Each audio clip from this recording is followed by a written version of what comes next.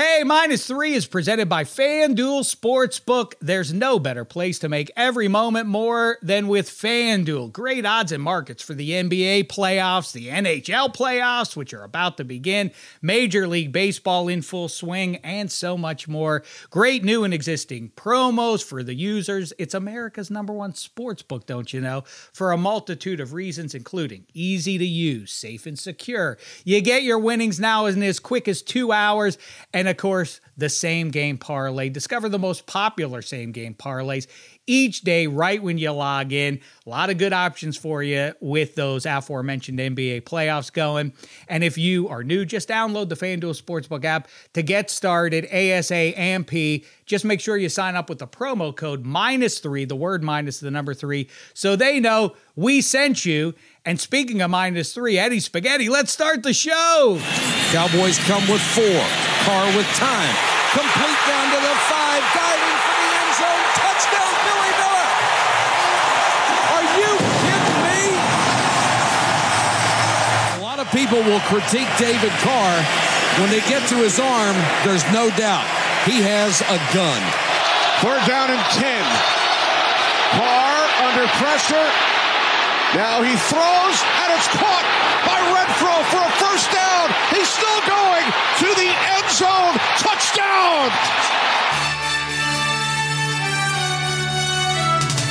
-3 with Dave Dameshek. Yep, David and Derek Carr, both throwers of touchdown passes in pro football games, the elder of whom, David Carr, the first overall pick in 2002, about to join us to talk all things quarterbacks in the NFL, maybe a little USFL as well. We're looking forward to catching up with him. He is a multiple Shecky Award winner, Eddie Spaghetti. Really, we enjoy kibitzing with few more than with David Carr. Looking forward to that. And we'll do some best bets on the other side of catching up with David Carr. That sound good to you? It works for me. I'm very excited to hear David again. Obviously, a lot going on with him. And one quick betting thing before we get into listening to David. If you are scrolling FanDuel.com/-3 and just looking for odds bets, we're going to talk heavily Raiders on this pod, I'm assuming.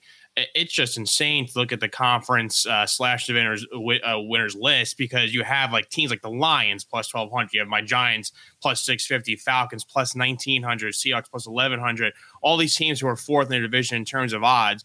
And then you go and look at the Raiders plus 700. Crazy odds for a team that if you put them in arguably any other division, they could be the division winner. They just happen to be in this tough AFC West. So again, I know we're going to get into bets later. We're going to hear Dave talk about the Raiders, but that to me, man, that's a home run pick for a very solid team that really on paper has really as good as you can get at every position. Oh, I want to hear what he thinks of my hot take that the Chiefs are going to finish in 4th place in the AFC West. Yeah, we'll give you some best bets on the other side. Eddie Spaghetti has every reason to be feeling real good about his New York Rangers right now. I really am getting close, Eddie Spaghetti. I'm not going to do it quite yet, but I'm getting fairly close to making them my Stanley Cup final pick. It's them or Florida Panthers for me. I'm kind of rooting for the Leafs. Well, if not the Penguins. But anyway, we'll get to that in just a little bit. Right now, let's get to David Carr, shall we? Let me work in a little baseball. Go Yard all summer long with $5 Dinger Tuesdays on FanDuel Sportsbook. This season, all customers will get $5 for every home run hit by both teams when you place a $25 to hit a home run wager on Tuesday MLB games. And the best part about Dinger Tuesdays is even if your bet loses, FanDuel is going to pay you $5 for every home run. This is where it's time for Eddie Spaghetti watching his Yanks there. Some people very upset about the lineup, the way things are going there in New York. I don't know if he's going to go Yanks, but it's your time to shine now, Eddie Spaghetti. Take it away. Who's your pick of the day? I'm not going to go Yanks. If you're a fan of NL baseball, great pitching matchup tonight. You have Walker Buehler and the Dodgers are at home in Dodger Stadium versus Max Fried and the Braves. And obviously, if you saw the highlights, it was Freddie Freeman's first game versus the Braves. His former team hit a home run, so they're already off to an exciting start here. Dodgers obviously a very, very good team, and their bats, man, like they have hit home runs across the lineup versus Max Fried, Austin Barnes, Cody Bellinger, Max Muncy, Trey Turner, and Justin Turner. So I think you can go pretty much any of those guys and you're going to be fine. But the one I'm going to hone in on, the guy that is batting 500 off of him in 10 at bats, Justin Turner right now on FanDuel.com/-3. His odds are plus 560 to hit a home run tonight. So it's great odds for one of the best power hitters in the game, especially on the Dodgers lineup. So like I said, you want to go any of the other guys, I'm not going to get mad at you for that. But this guy's had a number of bats versus Max Fried. He has the power to go yard. So I'm riding with Justin Turner and his plus 560 odds to go yard off of Max Fried tonight. Sounds good to me. There's no better place to bet America's pastime than on America's #1 sports book. Like Eddie Spaghetti said there, head over to FanDuel or get an account if you don't have one yet, and make sure you use the promo code -3, the word minus, the number 3, to pick Justin Turner or whoever else is your home run hitter of the day. -3 is how you do it, and we'll see you in the winner's circle. Or maybe we won't. Got to interrupt here and squeeze in a quick break.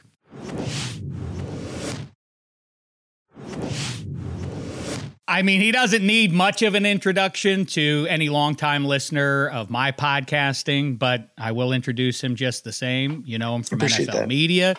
You know him from the Harvester podcast, making real strides in the media world there. Big gets. Ryan Khalil on that show, announcing Derek Carr's big new contract. And, of course, the man I'm talking about, the 2002 first overall pick in the NFL draft, and a Lifetime Achievement Award winner at the Shecky Awards only 4 months ago. We're talking, of course, about David Carr. What's the poop, fella? I don't know. I don't know how I feel about the Lifetime Achievement thing. I mean, it's like, is that it now? What do I do? I mean, it's all make no mistake. That's it. You just kind of hang it up. You know, my motivation is completely zapped. I'm just going to hang out in this game room my son built. No, well, it's one of those honors that allows you for the rest of your days. Like, I imagine all velvet ropes that's a good removed point. Wherever you go. You could just basically ask wherever you are, feed me grapes. Do you know who I am? Kind of thing. So I like that a lot, actually. Well, Mazel Tov to Mama Carr and the entire Carr family on the big news right in front of Easter time. Did Derek, the $100 million man, provide a bountiful Easter feast for the Carr family? Of course. Yeah, of course. And he always does. It would have been that way regardless. But yeah, you know, Mama Carr she wanted that thing done. She didn't want to, she sends me all of the negative stuff and this article and explain this to me. I'm like, Mom, just stop. Why would you only read what Dave Dameshek puts out or what I say on the NFL Network? Other than that, why wouldn't you just ask Derek? Why wouldn't you just ask him? She'll send me all like these backs. Oh, what do you think this means? Well, what's his contract? I'm like, who cares? Just ask your son. Call him. Just call him up. He'll tell you.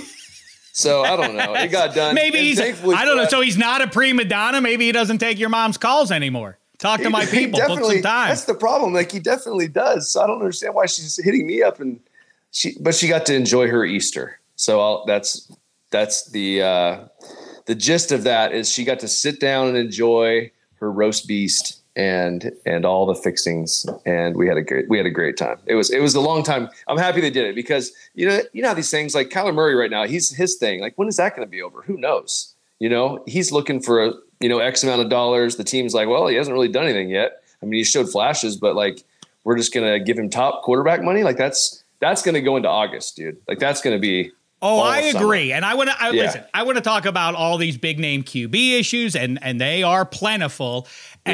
And I want to talk about the student athletes that are about to become professional quarterbacks. Mm-hmm. We'll get to those, but I'm fascinated by this whole thing. So, does Mama Carr ever blow in a call to Mark Davis and say, what gives? I wouldn't put it past her. I'm not at all. She'd write a letter. You know how they do. They write the letters and they send them and they think that like it's going to somehow get to Mark Davis. So no, I'm happy that it didn't come to that. And a strongly worded letter to the owner. You know how that works. And then she just like, she would have just festered on it all summer. Like it would have been one of those things you can't control it. Like, they're going to get it done. Eventually it's going to work itself out. There's a middle ground somewhere where the agent thinks he deserves something. The team wants to pay him a certain thing. And then it gets worked out. For the most part in a lot of these situations. So especially theirs, like, it was pretty clear what Derek was worth and what he had done. And then Josh and him had hit it off so far. excellent. I mean, it's just been an excellent relationship. So that was just kind of like a minor thing that they just had to kind of fix. But he wanted to get it done before they started OTAs. Like that's the thing that Derek really wanted. And he did this a couple years ago when he did his contract. He wanted to get it done before he went into training camp. This was the same thing. He just wants to be able to go to work. Because if you know Derek, like when they showed Raiders Twitter, all the guys showing up for OTAs. His was the only one. The picture was in the dark. Like it was 4:30 in the morning in April. It's like, this is what he does. He just wants to go play football and try and win. So I'm glad they got it done.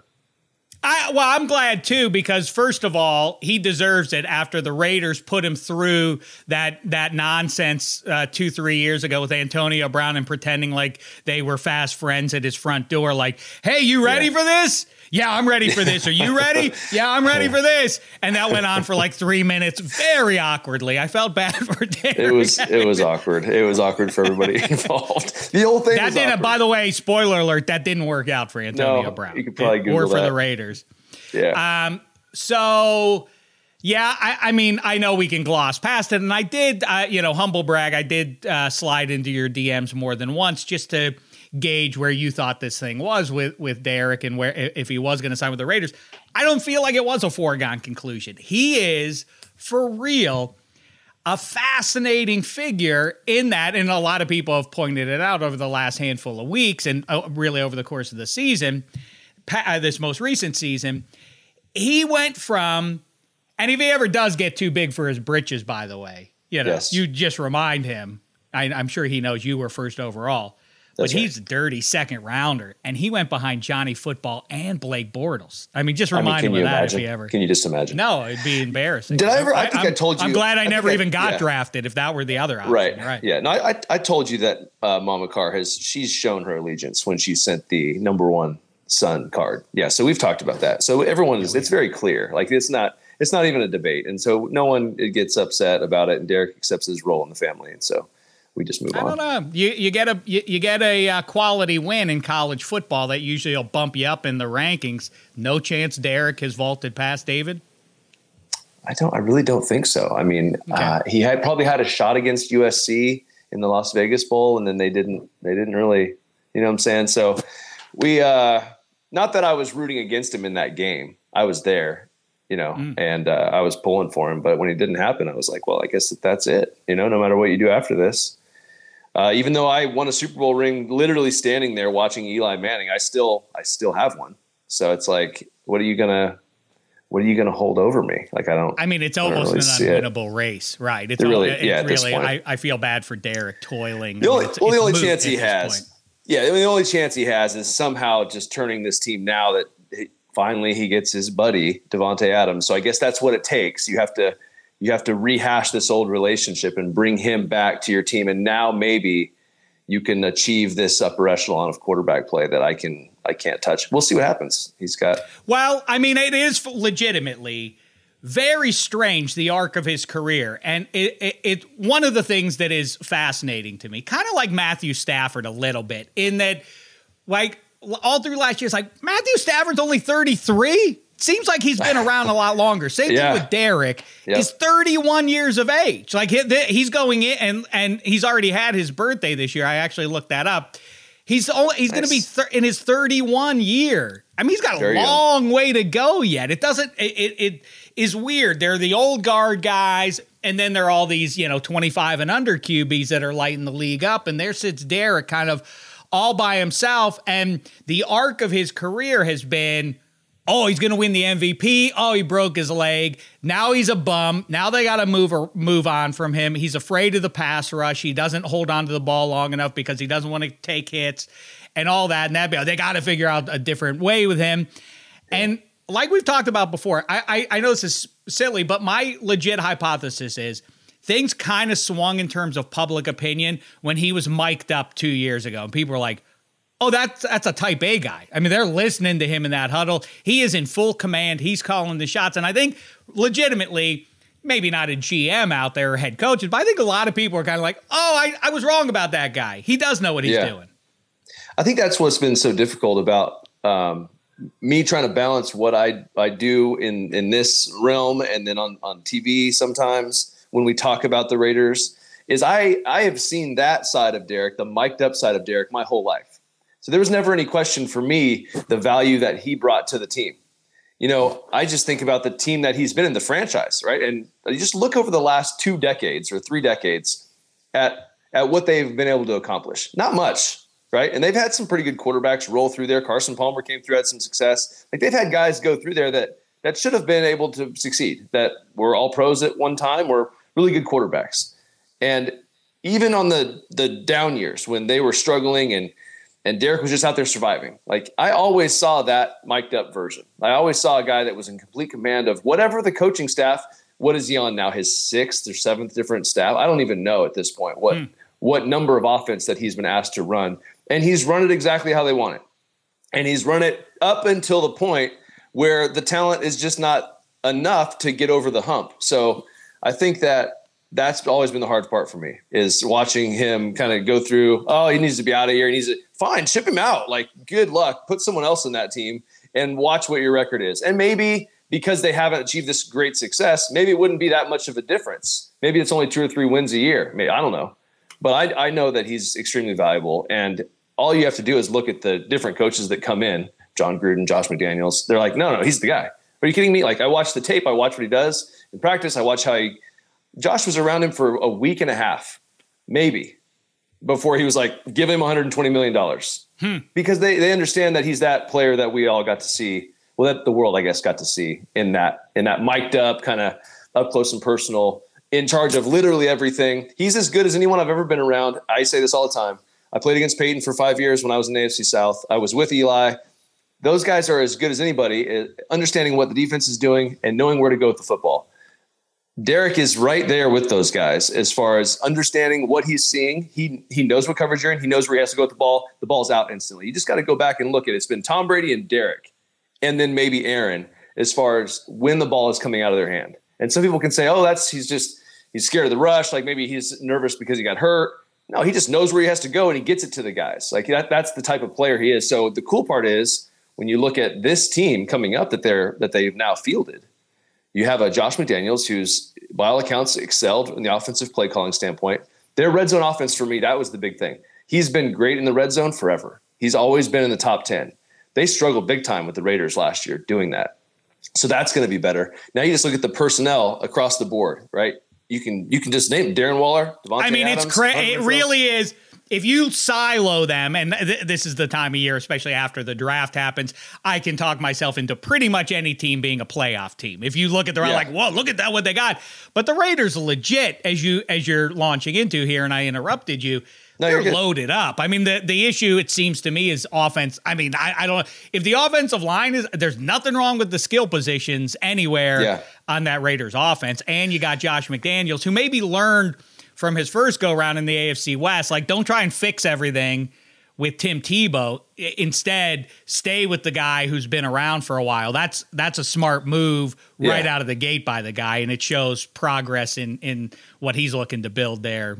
It seemed like he was going to be a head coach for years, and finally he jumped on this one. I think that's flattering to Derek, I assume, since he signed him up pretty quickly after taking the head coaching gig. Well, I think everybody knows at this point the Patriots tried to trade for Derek at least 3 times. Like, they just tried to get him there, because before they had Mac Jones, they were still trying to figure out, okay, Brady left, what do we do? They tried to acquire Derek. They were going through the Cam Newton thing, and Gruden wouldn't let him go. He was we're not trading him, right? So Josh said, oh, well, he's available. The spot is available. Let's go saddle up, because I think Josh has been kind of waiting for his shot too. He wanted to pick, because he was basically the guy in waiting in New England. As soon as Belichick retired, it was going to be Josh's team. So why leave that scenario unless you have a pretty good one and a pretty good quarterback waiting for you? So it's smart by Josh. But I think back to the kind of the point that you were making, and I was touching on, is like with that personnel, it would be one thing if Derek played with kind of a reckless style, or maybe he was just kind of like, oh, this guy's open, I'll hit him, take a big shot. But the type of player that he is he sees where your matchup is. He sees where you're weak, and he instantly takes advantage of it. And so now you think about their lineup and the matchups across the board. He knows who the third cornerback is, where he went to school, his 40 time. He knows everything about that guy. And he knows he doesn't match up with Hunter, or he knows he doesn't match up with insert, all-pro player. And that's the Darren Waller, let's insert him. Yeah. People have forgotten that Raiders team made that push largely in the second half of the season without Darren Waller, who was the all-world pass-catching tight end. Right. Yeah, it was just Hunter, and they were just making it work. So, yeah, you insert Darren Waller now. I mean, just put Davante Adams on the field in Cincinnati, and what happens? Just add him to the team with the Raiders and see what happens. But to your point, like the offensive line, that's still a question. For me, like the right side of the offensive line, they drafted Leatherwood to be the right tackle. He's not right now. He moved to guard. Right, so Brandon Parker has played right tackle, and it's been up and down. Brandon's a good player, but he'll have his moments. In that division, that's scary because now you have Khalil Mack and Bosa. You got a couple guys now where you can't just say, okay, Colton will handle the guy, we'll chip the other guy. Then you lose a little bit. So that's still a question mark. And Josh appears to think that they're close to being okay. Like he thinks that those guys are actually in his scheme, that he can make this thing work. So we'll see. I mean, that's a decision that Josh has to make. It's his team now. So if they can go out and find a guy in the draft, great. If they want to add someone still later in free agency, great. But I think that they feel like they can go out and win with what they have, and they'll be okay. So that's the big question you would imagine that Josh has about what needs fixing still is. I think offensively, yeah, for sure. That's kind of well, even defensively, they feel loaded up now to just heat the QB up, which is everything. Well, at this point, like you think about the division and who you have to stop in this division. You got Russ and Justin and Patrick Mahomes. I mean, these guys are just out of control, right? And Justin made some of the craziest plays I've ever seen in a football game up in Vegas when they played in that last regular season. That was crazy. That was the best. It was just wild. It was just wild. So you got that guy now. So what do? You go get Chandler Jones to pairing with Max Crosby, and now you're like, okay, because Max in that fourth quarter. He got to the quarterback every time.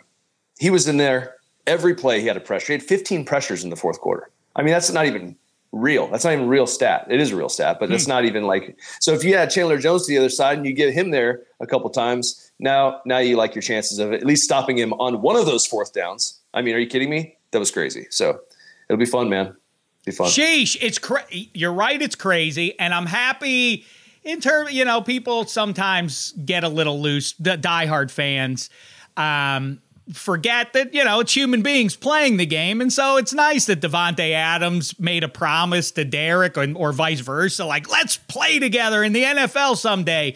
And it's finally come in. They tried to make it happen 2-4 years ago, whenever that was. It felt like it kind of almost happened there. But did it have anything to do to settle the hash now? To me, it seems like from the outside looking in, it was almost entirely about that. And Davante Adams wanted a lot of loot that the Packers couldn't really pay, given what they're paying Aaron Rodgers. But was it has Davante told you anything? Or has he told Derek, and Derek whispered it to you at Easter and said, like, Aaron Rodgers just got a little bit too weird for me? Well, I mean, I think if you just look at obviously I know things that probably should never be said. But I will say this. I will say this. Aaron didn't necessarily look out for everybody before he looked out for himself. And if you just look at the timing of how the contract happened, his $50 million a year came pretty quick. And Davante was he came back and played on that 1 year, basically a 1 year deal, in good faith, And then when Aaron signed right after the season, it was like, well, what about me? Mm-hmm. So having not talked to Davante personally, just knowing what I know from Derek and from the people that were surrounded in the trade and how it all went down, Davante wanted to play with Derek, and Derek wanted to play with Davante, and that's been true since they left Fresno. It was true 3 or 4 years ago when Davante signed back with Green Bay. Green Bay in that situation. They came back with another offer after Davante said, no, I'm leaving. I'm going to go play with Derek. Like he literally was going to leave, and they came back and offered him something he just couldn't say no to. And this time they couldn't do that. This time they weren't in the position, like you said, to be able to do that. So it kind of had to happen. Boy, that's interesting. And I hear you. It had a little bit of same thing with Nathaniel Hackett landing in Denver. It was kind of like, well, with me here, I think you know how this is going to turn out. I think my buddy Aaron's going to follow me here. That's the sense I got. Like Aaron Rodgers kind of like, well, I'm back. Where do you think Davante's going to go? And the Packers like, he'll play on the tag. And then Adams like, I'm not playing on the tag. And I feel like, correct me if I'm wrong, I felt like the Raiders had to overpay a scooch for Davante Adams for it to make sense. And I don't know if that contract specifically is responsible for the can of worms that's now been opened in the last week or so with all the other high-end wide receivers. Is that true? Well, am I connecting dots unnecessarily there? No, that's right. Because I think for anyone to get Davante, it was going to cost more than what the Packers were going to pay. I think that's just the scenario. And then I think that it was also widely known that they wanted to play together. So it was like, well, if you want to play together, it's going to cost you, so, and then honestly, Christian Kirk hasn't helped the situation either because that guy went out. I mean, are you kidding me? So now you got guys like Jarvis Landry who should probably sign with Green Bay. I think I was talking to James Jones about this. He'd be perfect to kind of go in there and be a veteran guy that Aaron would trust instantly. But he's probably asking for $18 or $20 million a year, and they're not going to. I mean, who's going to pay him that? I mean, is Jarvis he really still asking for that kind of bank? Well, he's still out there. I guess. Like what? So we'll see what he signs for. But I guarantee, like the Christian Kirk thing, and then what Davante has signed for, the wide receiver market is kind of been readjusted, and there's also a lot of good receivers in the draft too. So I don't know how great this is for some of these veteran guys, kind of still hanging on. So. It seems plumb loco. Yeah. It's one of my favorite things in movie history to apply to football or sports is and yet I can never think of the kid's name, Syndrome or whatever his name is in The Incredibles. When everyone's super, no one is. It's like everybody can't make $25 million as a wide receiver. Like what? Yeah, if you guys all are going to hold out, you're just going to end up on different teams. Then it's like that's what it leads to.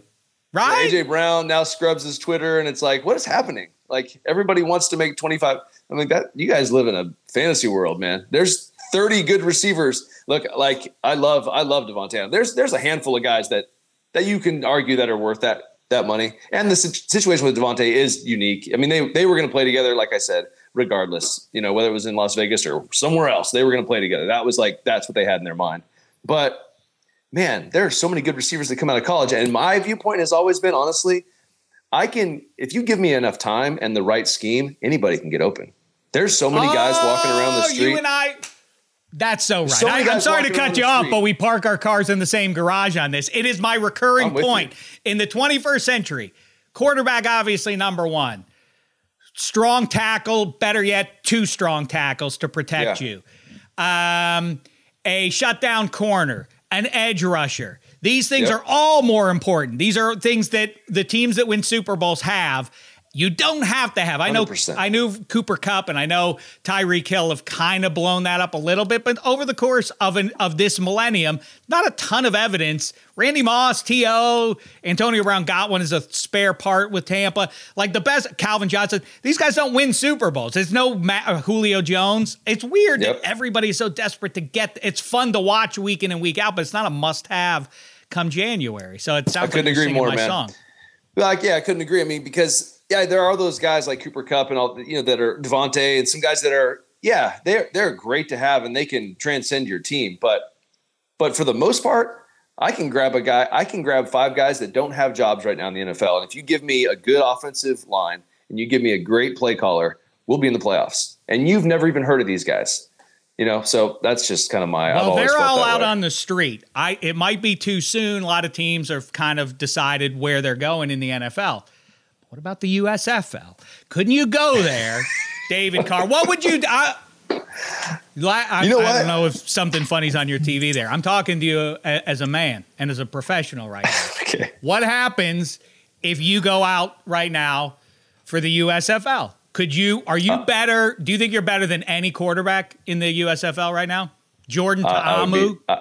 I would be the MVP of the USFL. Are you? But don't play games. Would you think you would be good? Right now, yeah, I do. Here's my problem with USFL. So the first game kicks off the other day, and I'm about to turn it on. I'm like, I'm going to watch this because there's nothing else on TV. I'm going to watch the USFL. And I just decided that I was going to tweet, hey, USFL, here's what you need to do. You need to start paying the quarterbacks at least comparable to a good backup quarterback money in the NFL. So you can attract those guys to come play in your league so your league doesn't suck. Because if you don't have good quarterback play, your league's going to be terrible and no one's going to care. And what did we watch? Like, I couldn't even watch it. It was some of the worst professional quarterback play that I've seen. And it's not like it's incredibly difficult competition. I mean, these guys are all up and coming guys. They're all hungry, but it's not like you're playing against all pros out there. You know, so you got to get some. I think you just got to, man, you got to pay them. You got to pay some guys to come play. Why? It's so obvious. I said it a million times. I'll say it for the million and first. The USFL OG is only comparable to the AFL, and all the other alt leagues are junk because of exactly what you're saying. Pay TO. That TO, you got to be in our league. Like, you need. Yeah. Maybe it's a gimmick. David Carr. What are you? 47? 42. But it's close. You're really in your 40s? Oh, I'm not. Well, now I feel a little bad. I thought you were actually in your 30s. But okay. Well, oh my goodness. 40. I mean, you look young. That's good. That's why I'm wearing the hat. But I'd play. Look at this. Look what's going on here. This is your future, Carr. You have a nice mane of hair now, but not going to be long before you're like your old pal. I'll show you. My dad is not. He's not rocking a full boat up there. So it's a matter of time. Yeah. You know what though? Father time's undefeated. That's what they say. Could I, if they said, I'll pay you X amount of dollars? I don't know. I'd have to really think about it. But you know what? I bet there are guys that are 5 or 6 years younger than me that still feel like they can really do this, that would love an opportunity that is like, I'm not going to go play for that because that's your not old pal. Your old pal, Kurt Warner. You guys both played pro football quarterback, but you have very different opinions on the position and who's good and who's best and what you want in it and everything else. We do, yeah. We've butted heads on a lot of things before. I know, and I can't help but feel partially responsible for some of those conflicts over the years. But I did once ask Kurt 6 years ago now. I said, if you went back to the NFL, how many quarterbacks in the league are better than you if you decide to go back in, like cold off the street? He said half, and he meant it. He meant it. There are guys who are like that out there. I mean, I don't know if he's right, but that's what he thought. He's better than half the league right now? No, not now. I said 6 years ago. 6 years ago. That's what he thought. But whether it's true or not. I played catch with Kurt 6 years ago, Dave. And let me tell you, unless it has drastically fallen off since I played in the NFL, I'm not going to give him half and just like let him say these egregious things. Oh, no, Kurt. I mean, Kurt's a Hall of Fame player. I get it. Yeah. Okay. But my goodness, come on. I'm not going to say anything else. I'm going to get in trouble. I love you, Kurt. Half. Come on. He's not shy. He's not shy about coming back. That he'll come back at you if you throw something out into the ether. He'll definitely respond. That's why I love Kurt. I love Kurt. All right. Let's get back to the Raiders 2022 quickly here. Yeah. You mentioned the other quarterbacks that are in the division now, and it is loaded up. And I guess not surprisingly, based on the reasons, I'm not going to say disrespect. Too many people feel disrespected. 21st. Oh, my gosh. Disrespected. You know, everybody's. But okay. You can't be disrespected if you're making $30 million a year to play quarterback. That's not disrespected. Touche. Okay. All right. Nevertheless, one way or the other. Yes. The Raiders are, it seems like, a pretty distant fourth in terms of what prognosticators think in terms of what the season's going to go like. Sure.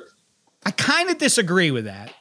And is this a crazy hot take? And feel free to tell me if it is. Mm-hmm. I think the Chiefs right now have the worst roster of the 4 teams. How say you? I don't think that's a stretch at all. I think that when you hear the Chiefs talk about their team, they're talking about it in kind of okay, we might not be the team that we were before. We're going to look a little bit different. Anytime you start saying that stuff, you got a lot of work to do. Like, I know that Andy Reid is brilliant and Pat Mahomes. I love watching Pat Mahomes. I get a lot of heat from my family because I like watching Pat Mahomes play quarterback. I enjoy it. My dad can't stand it. Why? Because they win all the time. They beat the Raiders. So it's frustrating for them to watch, but they got a lot of work to do, man. Tyreek Hill changes the game. Like, I know they're going to say, we can find other fast guys. We have Mecole Hardman. He's not Tyreek Hill. I don't care what you say. There's no player on this planet that puts that much fear into a defense where I see guys line up 10, 12 yards off on 3rd and 4, willingly giving him a first down. Please don't run by us. That guy doesn't exist anywhere else on this planet. So to think that you're just going to roll a couple of new guys in there that run 4-3. It's not Tyreek. Tyreek is a completely different animal. So for me, it's the 0 to 60. It's the 0 to 60 part of what Tyreek, like those swing passes replace the need to run the ball. Just they flip him the little ball in the reverse. Flip him the ball. Hand it to him out of the back. Yeah, he makes a couple moves like that, and then defenders he's like are terrified. Like they're just terrified to tackle the guy. Like, please go to bounds, please. Like I know I've talked to these defenders. I know that's what they think in their head. So is Patrick Mahomes so much better than? And I can have the argument that like Patrick Mahomes is good, but he's a victim of his own success, and he's not leagues better than Justin Herbert or the other two QBs in the division now. Yeah. And is he so good that he offsets the worst defense in the division and the skill position guys not being as good as the other three teams have? I say no. I think they are tracking towards in a really rugged division. It's not really diminishing the Chiefs. It's just an all-time loaded 4 teams that I'm looking at here. It feels like to me. I feel like that I could very easily see that scenario play out where, I mean, we're talking about you're losing Tyrann Mathieu also. Right. That guy on the defensive side, he does so much. He's a wild card. To have him, he changes the game from the quarterback perspective because you got to know where he is at all times. He's a great player inside, outside, up over the top. If he's not there, and then you get on Tyreek Hill. I mean, what are we talking about? I mean, that's not the only guys. They've lost 3 or 4 different starters that, I mean, you can't just roll in and replace those guys. So it's a tough division, man. I would not want to be going that way. I would prefer to keep my guys. Prefer to keep Darren Waller and maybe add a Devontae Adams. I'd prefer to keep Tyreek Hill and maybe add on top of that, because if you look at the trend of the division, everybody's adding. We don't want to be taking away. That's exactly right. I think I always think about like, don't get so caught up in looking at the rosters in February and don't do the same in April till the draft happens, because it's kind of like looking at the barber and being like, this haircut sucks. It's like, well, I'm not done yet. I haven't done your bangs yet. Yeah. But the Chiefs, they might add Jameson Williams or somebody like that. Who knows what they're going to – but the other teams are going to add too. At least everybody didn't have to give up the pick. So that's going to be an interesting one. Now, let's talk – it's going to come – I just noticed Joey Harrington. It's good to see you, man. I haven't talked to you in a long time. He plays a wicked piano, by the way. Does he really? Wicked chops. I'm glad. So he does something well in this world. All right. There you go. That's what you're going to do. Is he your friend? I almost went to Oregon. I haven't talked to Joey in a long time. No, not since pre-draft thing. No, it's been a while. He's a 45-year-old man, and he's still running the streets named Joey. That's a little weird. That's right. What about this? I like to what if stuff. So what if? Yes. What if the 2 first overall pick had been Joey Harrington to the Houston Texans, or for that matter, Julius Peppers, one of the all-time greats at his position. If David Carr goes second to the Carolina Panthers, who in 2003, in large part because of Julius Peppers' emergence as a dominant force, but still, a team that goes to the Super Bowl with Jake Delhomme, would your career have gone wildly differently? Or, for that matter, you could have gone to Detroit, and by 2003, your head coach would have been Steve Mariucci. How about that? Either of those sound like a more appealing. Oh my gosh. Well, I would have loved to play for Steve, first of all. I mean, let's just get that out. So I remember being at the Senior Bowl, and Mooch was standing on the sidelines, and we're throwing these speed outs, and I don't know how fast these guys are. So I'm like, I'm just going to throw every ball at Mooch. And I just threw every football at his head, and they were all perfect. They literally hit everybody. And I went first. Like, I don't want to give Mooch all the credit for going first overall because of my Senior Bowl performance, but that was one of the main reasons. Now I've gotten to know him, and I would have loved to have played for him. I think the Panthers thing is interesting. I'm sitting backstage, and I can't remember if it's draft or if it's a combine. When I first started working with the NFL Network, and Charlie Casually is there. And me and Charlie haven't talked since I left Houston. That was a long time ago.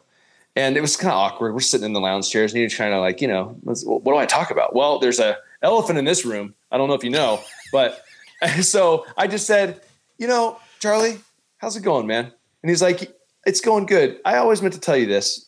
If I didn't think that, and he just went right into it. If I didn't think that we could have protected you, if Tony Boselli wasn't going to play and we couldn't have put an offensive line, Ryan Young was going to blow his knee out in training camp, we wouldn't have drafted you. We would have let you go to Carolina. And I'm like, well, that's nice to hear 15 years later. I mean, it was like, you could have called me up and told me that, but it was an interesting moment. And then we became actually a lot closer than we were even when I was playing. How weird. Working together with the network. It was so weird. And it was almost like he had the realization, like, yeah, no, like, I mean, I remember when we were going through it, he was like, no, we're going to fix it. We'll get these guys in. We'll have these guys come work out. We'll try to piece it together. We never really did. And that was like the first time where he actually admitted, he's like, no, we should have just not picked you. That would have been the best move. And I'm like, thanks, man. That's amazing. So I don't know, man. Who knows? But like you said, like, you go to Carolina, they were good because Peppers and that front four, they were really good. Well, so you never know. Well, you would have had Steve Smith and Masin Muhammad. That would have been nice. Steve I mean, you had Andre Johnson, but exactly. by 3. So Yep. And they had a good offensive line, so they had some good players. So it would have been interesting. I mean, they were better than the Texans. I mean, let's be real. They were a much better football team. So it was it was on the DDFP. It was on the DDFP podcast that Reggie Bush once shared a story about a draft intrigue that he thought he knew he was going to the Houston Texans until he walked by a TV on the eve of the draft and said, wait, they're signing Mario Williams? Nobody told me. They told me they're taking me tomorrow. And he had no idea until he saw the TV, and then he had it out with Casserly. This is other beef I had with Charlie, but Reggie is in for a meeting. He comes in to visit the team. So he's going through the locker room. I'm showing him around, and we're in the actual locker room at the end. We're talking to the equipment guy. He's picking out pads. Like, he's going through the whole process. And so we kind of like shake hands and hug, and he's like, all right, man, I'll see you tomorrow. This was the day before the draft. I'll see you tomorrow. We'll be back here. Like, he was in Houston. He was ready. And then so my kids have the Reggie Bush jerseys on, USC. Like, they're at the house with I got the picture. I'll have Mama Carr send it to you. Please do. That's crazy. It was, man. Yeah, they got the Reggie Bush jerseys on. We're taking him. Like, he's going to change the game. We'll get him out, scat back. It's going to be fun. And then Mario Williams, I'm like, man, really? And I don't want to hate on Mario. That's not his fault. But, man, Reggie Bush. Well, you could have had Julius Peppers. But, okay, he wouldn't be there if you were there. But, okay, you could have had Andre Johnson and Reggie Bush. And David Carr. Yikes. Good. Yeah, that would have been nice. That's pretty good. Oh, and then we had, so we had Andre for a little while, and then Reggie Wayne, I still get mad at Reggie because Reggie came on a visit too. So did Orlando Pace. We had a lot of guys come through Houston that were using this as leverage. It was really disappointing. I wanted to stop going to dinner with these guys. But Reggie Wayne, same thing. He actually mentioned the same thing. He's like, you know what? If you guys had Reggie and Andre, and then I would come. But since you guys didn't take Reggie, I'm not coming. I'm like, can't win here, man. I got to get out of here. So man, that is fun. Yeah. I don't know if it's fun for you to have an alternate universe like that. It's as long as you get some joy out of it.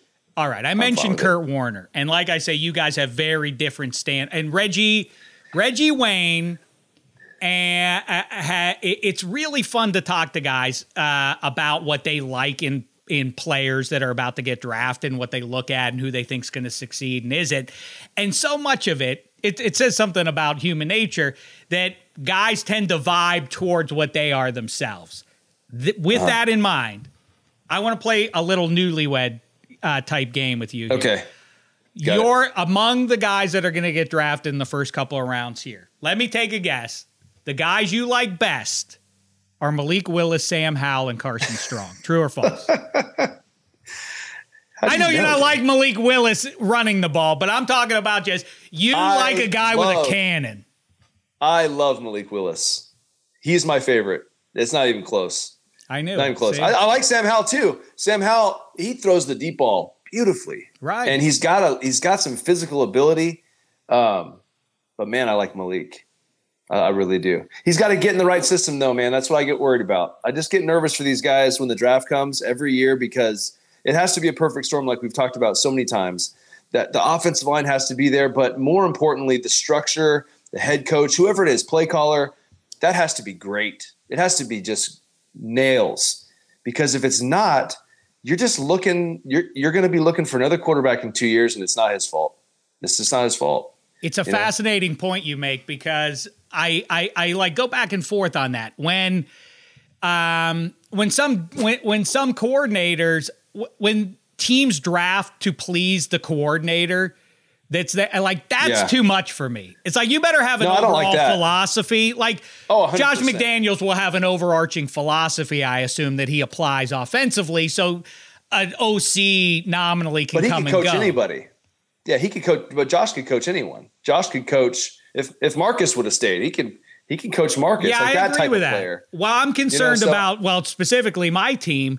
There's a lot of talk about like what Matt Canada wants for his offense. Like, we're drafting guys based on what Matt Canada wants. If he succeeds, he's going to leave. He'll go somewhere else. No, I agree. Yeah. And if he fails, you're going to fire him. And then what? Well, I think the only thing that I would say to a situation like what Matt Canada is in is like with Ben, he was limited a little bit. Would you agree? Like physically?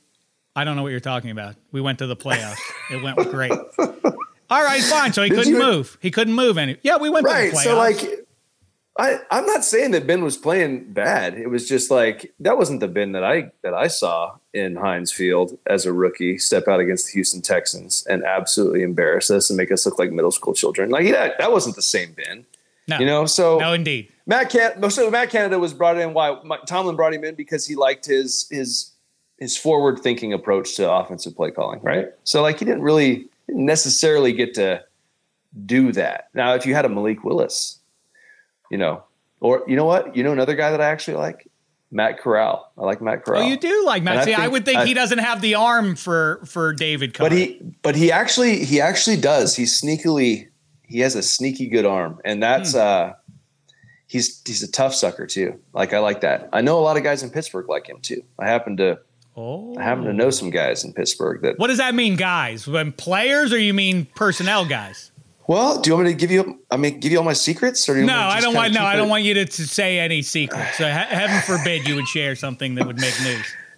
So the quarterback coach there, Mike Sullivan, was my quarterback coach with the Giants. And I just randomly threw it out there because I like Malik Willis. I'm like, are you guys going to take Malik Willis if he's there? Of course he's not going to tell me. Right? He's not going to tell me. Okay. He's like, who I actually like? I like the kid from Ole Miss. What's wrong with him? And I'm like, I don't know. Let me check him out. So I started watching some tape on the guy. And I don't know if you know this, I was roommates with Lane Kiffin at Fresno State. I think we've talked about this before. And you guys are the same sort of guy. No wonder you guys get. Don't you start with me on that. So I said, you know what? Let me see what Lane feels about old Matt. Wow. And he said he believes that Matt is the most talented quarterback that he's ever coached. So anyway, there's that. So you never know. But I think let's just see let Matt Canada get a guy that can move around a little bit, Make some RPOs. Do some. Well, quick, I do want to talk about the big name quarterbacks, but I can't help it. We're talking about, is Trubisky salvageable? I keep pointing at Alex Smith. I'm not talking about Jim Plunkett rejuvenating his career with the Raiders forever ago. I'm talking like Alex Smith was obviously a high pedigree guy who things got sideways. He started to play well in San Francisco when Harbaugh got there, and then he had a nice second half of his career till the injury. Isn't that somebody you can point at and say, see? I mean, I'm a pedigree snob like you. I like the guy. I mean, he's obviously a gifted athlete, right? Yeah. Well, so I think with Trubisky, when you look at it, it's a win-win for the Steelers because if you sign him and he has a resurgence, unbelievable, great, And if he doesn't, you're probably going to draft a kid anyway. Sure. So you buy a year of Mitchell trying to figure it out. But I think, okay, when you talk about Trubisky, I have to say, let's just look at the road that he's been on. Okay. Let's say he goes to Chicago and Nagy is what he is. Like we all kind of know at this point that his offense was hard to watch. I personally had some beef with what they asked Trubisky and what they asked other guys to do in that system. It was hard to watch. There were no answers. You didn't have answers to the test. You have to have the ability to have an answer for what I'm seeing on defense. If you just let me continually get hit in the side of the head and it's your fault, I'm not going to trust you anymore. I'm going to start doing things that are probably uncharacteristic of a top draft pick. So then he leaves and he goes to Buffalo. And, Ryan Daboll is in Buffalo. He plays a little bit there and he looks like an all-pro. He looks like a guy that can play a little bit of football. So it's okay, I'm the Steelers. Let's go see if this guy can run a little bit of what we've been talking about with Matt Canada. Let's just see what happens. He was a top draft pick. I bet Mitch plays really well. I bet he plays well enough. I bet he plays well enough with that defense and those playmakers that you don't even get to see what first round pick you have until maybe the middle of the year.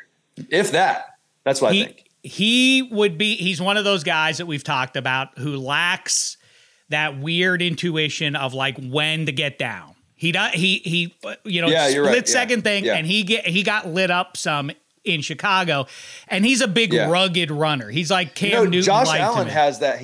Josh Allen had that a little bit too, though, but he's just bigger he can kind of survive it. But a lot of guys have that when they're young. I remember not knowing how to slide when I was younger, and I got rocked in Tennessee. Like I got hit so hard, my knee went into the turf, and there was like a crater, like a literal crater of where I was like halfway sliding, halfway not, and Javon Curse hit me, like chased me down, and I was like, what just happened? I did not expect the gap to close that fast. So that's a very real thing that young quarterbacks go through. So he'll get better at that. But the thing that he possesses is the ability to run, and he's a big physical runner. And one thing I know above all else that we agree on: run some of that boot action, roll him out there. That's where he can thrive, right? Man.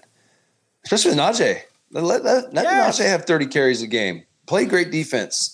Get Mitch on the perimeter. I love that. When I mentioned that, the next guy who I think's career is more than salvageable, Baker Mayfield. I feel like, obviously, maybe you find him obnoxious and hard not to for certain things he's done, but I like a little personality and whatever. And I thought I liked his swagger in Cleveland. They needed that. I did too. The kind of quintessential moment where it was over for him was where the magic kind of was gone from this little mini era was when against the Steelers, they were playing terribly in Cleveland and they had to have it. And Baker was gutting it out with the bum shoulder and he got belted out of bounds in a fourth quarter drive. They're moving down the field to either take the lead or at least tie the game. And it looked like it was going to happen. He got jacked up by somebody and he got knocked way out of bounds and he ran back onto the field. And nobody knew if he was angry and he made a big first down move like that because he just run for it. And then they turned the ball over 2 plays later. I thought but I was like, I'd love that. If I were my guy, I'd be like, it's new era Steelers. You're not bullying us anymore. But then he threw the interception. Right. But I think I really do think people are crazy. I think in a little bit that like Derek, does Derek call him? Like he should, I feel like, if he likes him at all. Baker? And says like, hey, Derek Baker. would do that, yeah. Like, this is crazy that people have declared you a bum. Like, what? You went into Pittsburgh, beat them, had KC beat, and then should have won in week 1, and then you got hurt in week 2, and then everything went downhill for him. I feel bad for him, for real. Yeah, I'm with you because I think that a lot of times guys, they play – so like Baker this year, he played hurt. He was definitely hurt this year. We don't know how much it affected how he played. I know any little thing is going to affect you from a quarterback standpoint. It's going to affect first your accuracy. And then second, your confidence. And so those two things you have to have above everything. And Baker has more confidence than a lot of guys I've met that played this position. So, when I watch what he went through this last year, and then I see, okay, the Browns are done with it. I'm like, let's not be so quick to just eschew what this guy has done and kind of brush it to the side. When's the last time you guys were in the playoffs? I mean, it's been a hot minute, and he rallied you guys to get there and played pretty good. So I don't know. I think that it's interesting with him because now all the quarterback spots are kind of taken, like around the league. It's like, there are probably like, I'm going to use a Kurt Warner reference here, but he's probably better than half the league, like Baker, honestly, but a lot of those spots are already taken. Like, I think that if it was a fair fight and you said, hey, Washington, would you rather have Baker or Carson? I think that they would say Baker, but I think that they've already made their decision. So it's like, there's a couple places like that around the league that I think Baker's kind of getting the short end of the stick with how that all went down. And I can see why he's upset. If Jameis didn't wind up in New Orleans, I feel like this is not hyperbole. Yeah. I think if you drop Baker Mayfield onto that Saints team, they would have gone to the playoffs in a slight NFC 2022. I think they would have been good. Panthers, you hear those rumors are out there. Robbie Anderson announcing that he doesn't want Robbie. I don't know who you think you are.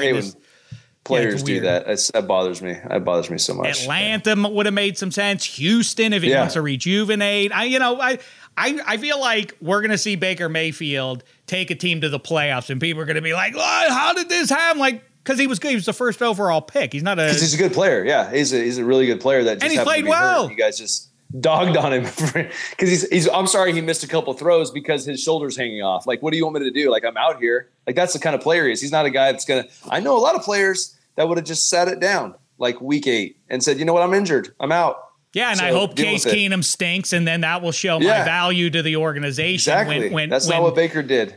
Right. I really do credit him, and I feel like he's gotten a rough ride there. All right, I've held you up so long here. I want a couple more, though. Okay, so we're going into the draft now. Okay.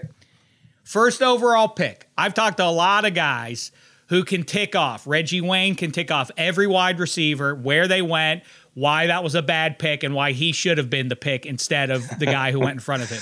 Maurice Jones-Drew tells the funniest sad story ever about dropping when he did. It's the Maurice 5. It's like the Brady 6. It's way funnier because it involves Maurice at some point letting off steam and wrestling his own agent, which gets very. And then at one point he weeps, and then at one point he asks for he asks to fill out a McDonald's resume. It's a wild ride. It's a wild emotional ride. But pure Maurice. But love you are the first overall, so you don't have any gripes out there.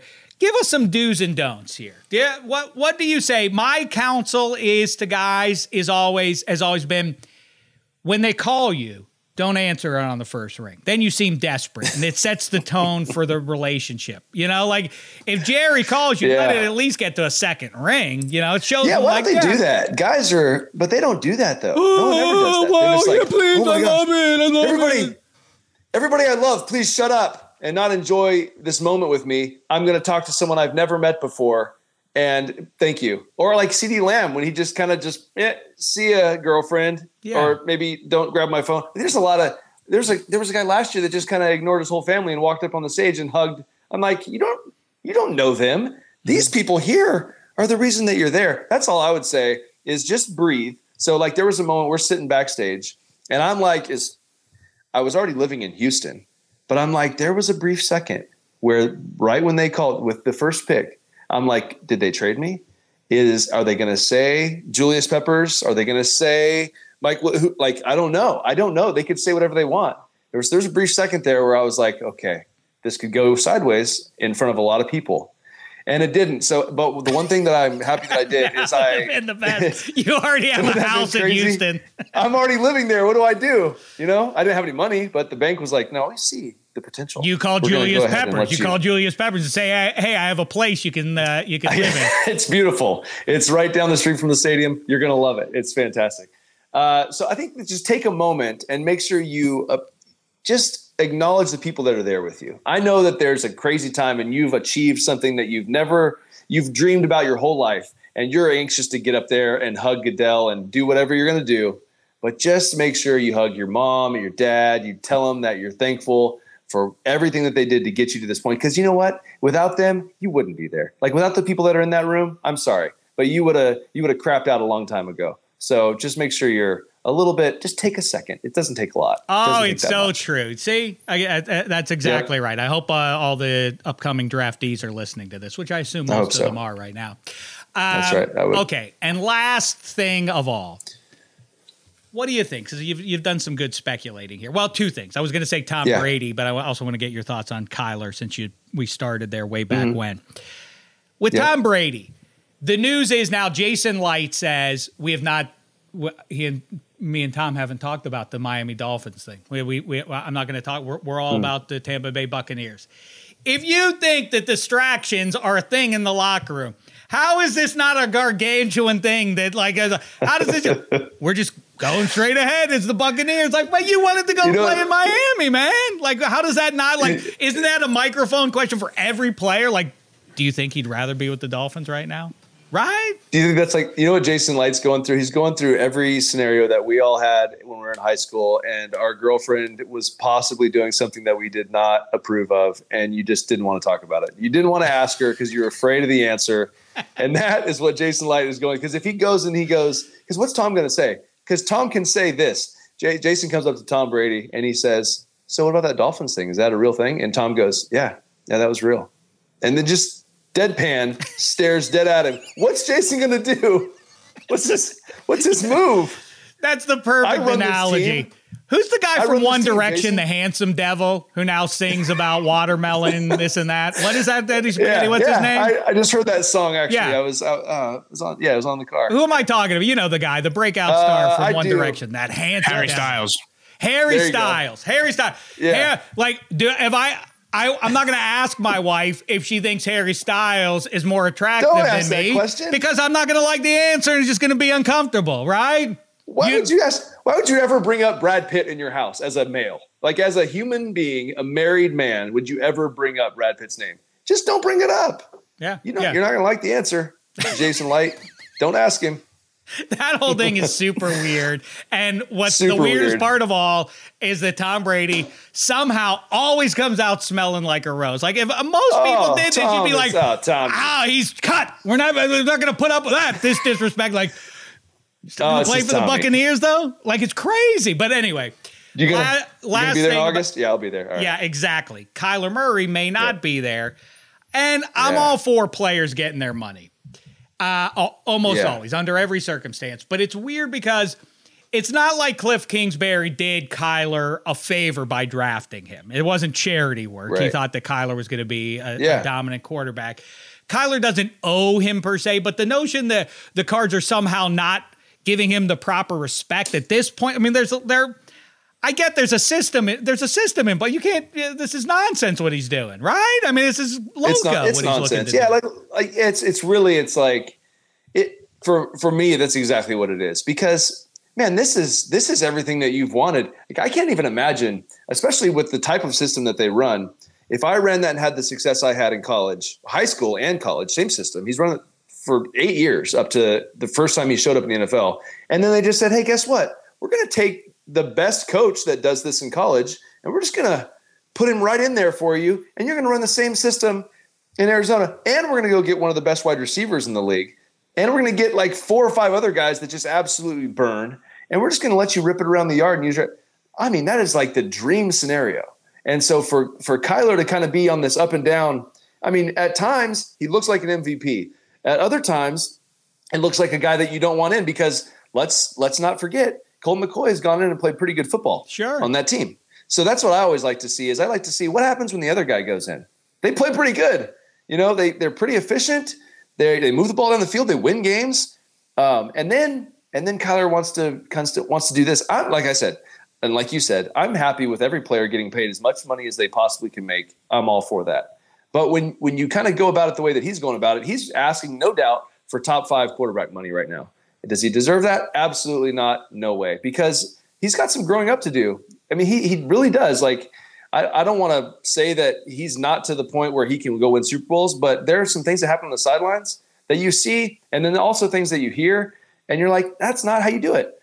We talked about Tom Brady. There's a certain way that Brady and Manning and all these guys go about their business. Is a reason they're successful and that they win Super Bowls. When you're not doing those things and you're almost like you're negatively impacting your team, that's not it. You can't negatively impact the team and then ask for top 5 at your position in the entire league. That's not, something's missing there. And that's why you're going to say in August, is he going to come to camp? I think that's where it's going to go. What honestly. Is this? This will be year 4 for him, right? Is it already year? I think 4. Yeah. Year 3. Yeah. I mean, well, they've always fallen off. Yeah. Yeah. They've fallen off every year. They start hot and they just kind of, and there's a lot of reasons for that. And if Kingsbury, we could have a whole nother show. Boy, that's a really weird situation, because if they're not a real contender this year, and they were undefeated into what? They were like 10-0 or something, 11-0, whatever they were. Yeah. If they're not a real contender and playing well in January this year, like, Kingsbury may be it for him. And then is the next guy going to even really want Kyler? I guess that's why maybe that does make some sense. I'm talking myself into it from Kyler's side. It's like, I bet you this guy's going to get fired next year, and then where am I going to be? They're not going to pay me here in Arizona, so I better get paid now while they're getting still good. Maybe that's the logic. Yeah.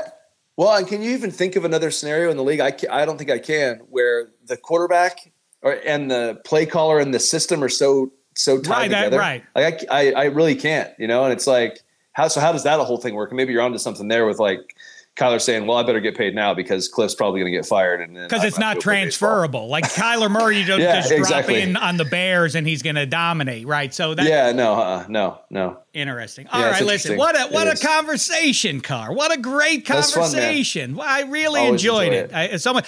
I did want to ask you about Easter. Why do? Yeah. Because I'm a Jew, and the Passover chocolates are not good. I'm not gonna kid you. Our food, not great. But Easter chocolates stink. Why are they so bad? By the way, Peeps aren't good either. People go about candy corns being terrible. They're fine. They're not good, but they're not terrible. Peeps are gross. Like they're like ugh. Candy corn is better than everything that I saw put on the table the other day. There was a Peep cake. Like it was Peeps all around it, and then there was cake. And I don't want to say Mama Carr made it, but she might have brought that. Well, if she did, then it's okay. That's the Easter thing. I don't know. Before I completely bash it, I don't like them. They don't taste good to me. Well, but it's the milk chocolate. Little eggs don't taste good for us. They're like the worst chocolate. Okay, so true test. Yeah, so like true test is like give it to a 4-year-old and see what they think. So they go Easter egg hunting. They pull out, and then my little daughter, like those little tiny, exactly what we're talking about, are in there.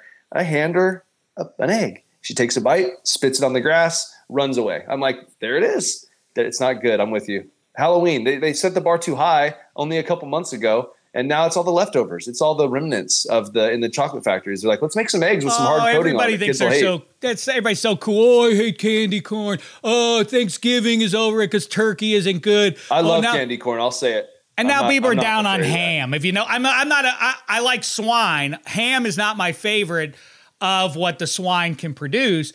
But as I advise everybody, and I'll say it to you, even if you don't enjoy the ham at the Easter dinner, slice some of those off, drop them into a hot pan the next day, crack a couple of eggs next to it. Oh, terrific. Interesting. I've not done that. You have. The smells will fill your heart with song and cholesterol. I'm going to have to do that. I have a little bit of ham left in the refrigerator. I might try that. I want you to do it and get back to me with the results. I will. And your daughter. Okay. I think that'll be the way to do it. And tell Derek. She'll enjoy that more than I will for sure. Oh, thanks, man. It's good to see you. It's great to see you. The last question I have. I'm sorry. Are you into cars? Okay. Do I like cars? Yeah. Oh my goodness. You do? What's my last name? Well, I'm going to say it's weird if you don't. So you're into fast Lambos and whatever, Ferraris and whatever kind of thing? Yeah, I love that stuff. The whole family? Derek bought me a Ferrari. What? Derek Carr bought you a Ferrari. He did. That's a show-off move. I drive trucks. I drive trucks. I love cars. I love to race. I grew up racing go-karts and all that stuff. But yeah, he bought me one just because he was like, I feel like you need a Ferrari. I'm like, well, thanks, man. I appreciate that. Thanks. Did anybody in the family not get a car? That would be weird. Now it's like a weird thing if you're the only one getting a car. Did. No, I think they did at different times. It wasn't all the same time. He just was really upset that he has all these things, and he was like, "I feel like you need one." I'm like, "I don't really need one, but thanks, man. You're the best." It was a great gift. I mean, wow, what color? Things are amazing. It's red. Of course, it has to be red. I guess so. Yeah, red. Wow, interesting. I mean, little show off. But you know what I did? Little show. You know what I did? No, you know what I did? Because here's what happened. So I drove it for a little while, and it was just me because no one would drive with me. I'm like, I'm acting like an idiot. I'm doing things I shouldn't do in the car. I'm going to get arrested. It's going to be bad. So I said, hey, Derek, you know what? Here's what I'm going to do.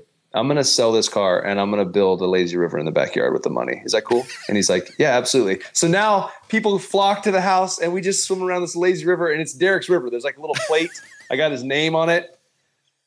It's the best. This is a true story. You sold the Ferrari and made a lazy river out of it? I made a lazy river out of it. An incredible lazy river. I mean, Ferraris are not cheap, as you know. So I was like, I'm going to use every penny, Derek, on this river, and we're going to name it after you. I mean, I gotta see this estate. I can't believe it. What goes on over there? You have a lazy river in your backyard? This is Bakersfield. It's like we govern ourselves out here. It's like we can do whatever we want. It doesn't matter. You're like Brad Wesley in Roadhouse, the bad guy. They're like, somebody should tell the cops about what they're doing. Like, he owns the cops. Like, he doesn't. That's right. The the head of police is my brother-in-law. That's my wife's brother. Like, we can do whatever we want, literally. So, hey, Eddie Spaghetti, we might have to move out to Bakersfield sooner rather move than out to later. Bakersfield. Be above the law for once. That'd be nice. All right, you're the best, David Carr. What a great time this was to catch up with you. Muzzle tough to the entire Carr family. Thanks, brother. Send a note over to Mama Carr, our Muzzle tough on the big news there, and hope to see you sooner rather than later, pal. All right, brother. There he goes, David Carr, everybody. You see why now. He's a multiple Shecky Award winner and now the recipient of a lifetime Shecky Award. In fact, the only one to receive a lifetime award, which is kind of rude to my mother. I should have given her one first. But anyway, there he goes, David Carr. Boy, good times with David Carr, huh, Spaghetti? I feel like hanging out with David up in Bakersfield with he's recording from that like gaming studio he has. Lazy River, basically runs Bakersfield. I'll see you on the river, right? I'll be out there. It's having a catch with him would be it'd be the second time for me, but it would be just a great day to hang out. Like, you can't beat him. He's one of the best guys around. Boy, a lot of interesting stuff there with him as always. All right, let's wrap it up here then, Eddie Spaghetti, with a couple best bets. Anything on your mind here as we record on this Tuesday afternoon? About what, 9 days away from the draft going down. First pick odds, Aiden Hutchinson, minus 170. A lot of Traven Walker talk at plus 175. I don't think that's going to end up happening. I think Hutchinson's the pick there. We'll see. Anything else you want to weigh in on, though, NBA playoffs wise? The few things that have been on my mind, number one, talking about inching closer to the playoffs is with the NHL, not even just for my Rangers, but for all these teams that are basically clinched already. It's just like you have X amount of games left. Just stay healthy. I want to see all these guys healthy. I know Austin Matthews missing a game. It's probably just due to rest and stuff. But like, I just want all these superstars to be healthy so that you could bet these series in a fair manner. So I'm looking forward to that. And we are inching closer to draft day. And I know there was some weird comments that Ben McAdoo made about the quarterback situation of the Panthers, and he's like, Sam Darnold's our guy. And then a few minutes later, he's like, I didn't know why I said that. I shouldn't have said that. So that leads me to believe the Panthers are going to be clearly honing in on a quarterback. If you want to bet that on FanDuel.com/-3, I think right now, last I checked, the team to draft Malik Willis, the Panthers are plus 350. The Panthers are plus 150 to draft Kenny Pickett. Part of me still thinks, I know that everyone likes putting the Aiden Hutchinson to the Detroit Lions, obviously the Michigan kid staying there, but it's nice, right? It's a nice story. Yeah, but the one way to really prolong the career, the coaching career of Dan Campbell in Detroit, it doesn't seem like Jared Goff's the guy. No one gets excited over Jared Goff, and I feel bad for Jared Goff because he was very close to winning a Super Bowl with the Rams. If you draft a quarterback here, number 2, then at least you have that in your back pocket as like, well, this is a rebuilding year. We're still adding pieces. We're going to let whoever, quarterback X learn, whoever that is. And then next year, obviously, it's go time, and that'll extend his, head coaching candidacy at least for another year. So I still think at 2, they're still in play, the Lions, to take a guy. And it seems like Malik Willis should be the first one to go off the board. So if you want to bet on that, I do like that. I still think we're going to see some shocks, and I have seen some draft people. Matt Miller comes to mind, who's been doing this for a living for quite some time, and he's like, this is by far the hardest year that he's ever had to mock because of a lot of unknowns, a lot of the smoke screens. People aren't really in love with the quarterback or the skill position people outside of the receivers. A lot of linemen, offensive and defensive. So I think this is a strange year, and we always see quarterbacks go, and there's a little buzz, as the draft day gets sooner. That team needs a quarterback, and I still think the Lions are going to be in the mix for one. So if you want to follow what I'm saying, I would say go after that. And I think Malik Willis is their guy. You know what? I agree with you about that, but they do have the last pick in the first round, so they could pick up one of those other guys who's almost certainly going to be there. I'm not saying they're all the same guy, but there will be a quarterback who's been projected in a lot of these mocks to be a first-round guy that are going to, like Howell's going to be there, I think. Ritter or Corral could be there, I think. But yeah, I still think it's all smokescreen. I think Malik Willis is going to go second overall. So you and I park our cars in the same garage there. Looking at the NBA very quickly, I think the Nets really need to get this one. I don't think with Robert Williams' return nigh to the Celts, I know that they then go to Brooklyn after this one on Wednesday night, but I think the Nets really need to take a game here to get back in this series. I feel like it's going to be diminishing returns as this series goes along. I think the Celts can beat them up front, but the Nets need to, so they need to try and not let this thing, I know everybody's talking about this thing going 7. I think the Nets need to, ride the skill of the 2 of the top 25 scorers of all time. And hopefully Ben Simmons comes back and contribute to that and hopefully take away or slow down Jason Tatum some. All that leads me to Nets plus 3.5 in Boston Garden or whatever they call that place. And the Sixers seem to have the Raptors number. I get it. But the Raptors are going to be scratching and clawing up in the Great White North. Plus 1.5. I got a hunch. I'm going to take the Raptors in that one. Any basketball picks you want to float out here, Spencer? I'm going to piggyback on you with the Nets pick there, just basically because I feel like a lot of this series, with all the commotion with the Kyrie, the middle finger, and the weird post press conference thing, if they lose this game, they're down 2 games to 0 versus Celtics. Even though people think they are part of the more talented team, they're not playing better. I don't see them coming back from that. I think this is almost a must-win game for the Nets to get, obviously. Right, because the Celts then, if the Celts are up 2-0, then they go to Brooklyn, then their mindset is if we just take one of these games, the series over, because we will physically, the attrition on the Nets front line that can't keep up with ours is going to win out the deeper the series goes. So, yeah, right. Yeah, and it just, you feel a lot better. I mean, at the time this recording up, we're still unsure if Ben Simmons or when he's coming back, but if they do win this one, take one in Boston, and then now, obviously, with the 2 straight games back in Brooklyn, you can take the lead. And then you have Simmons come back and be the lockdown defender, and who knows, maybe he'll even help at least in the assist category because we know he's not going to shoot the ball. That'll be a big plus for the Nets, and then that's as close to the team. Obviously, getting past the Celtics, who are a big out, tough out, then you start to feel better about the Nets as a whole with Simmons back, beating a tough team, and then maybe now people that had money on them way back to win the whole thing. Now you're going to feel a lot better about that. So I think, a lot of these matches right now, it seems like the favorite's going to win. I'd be shocked if it would change, but I think this is the one series that this game 2 is pretty massive. And the Dubs are a lot of fun all of a sudden with their new death line up there, giving to in Denver on Thursday night. I'll take Steph Curry and company, or is it Jordan Poole's team?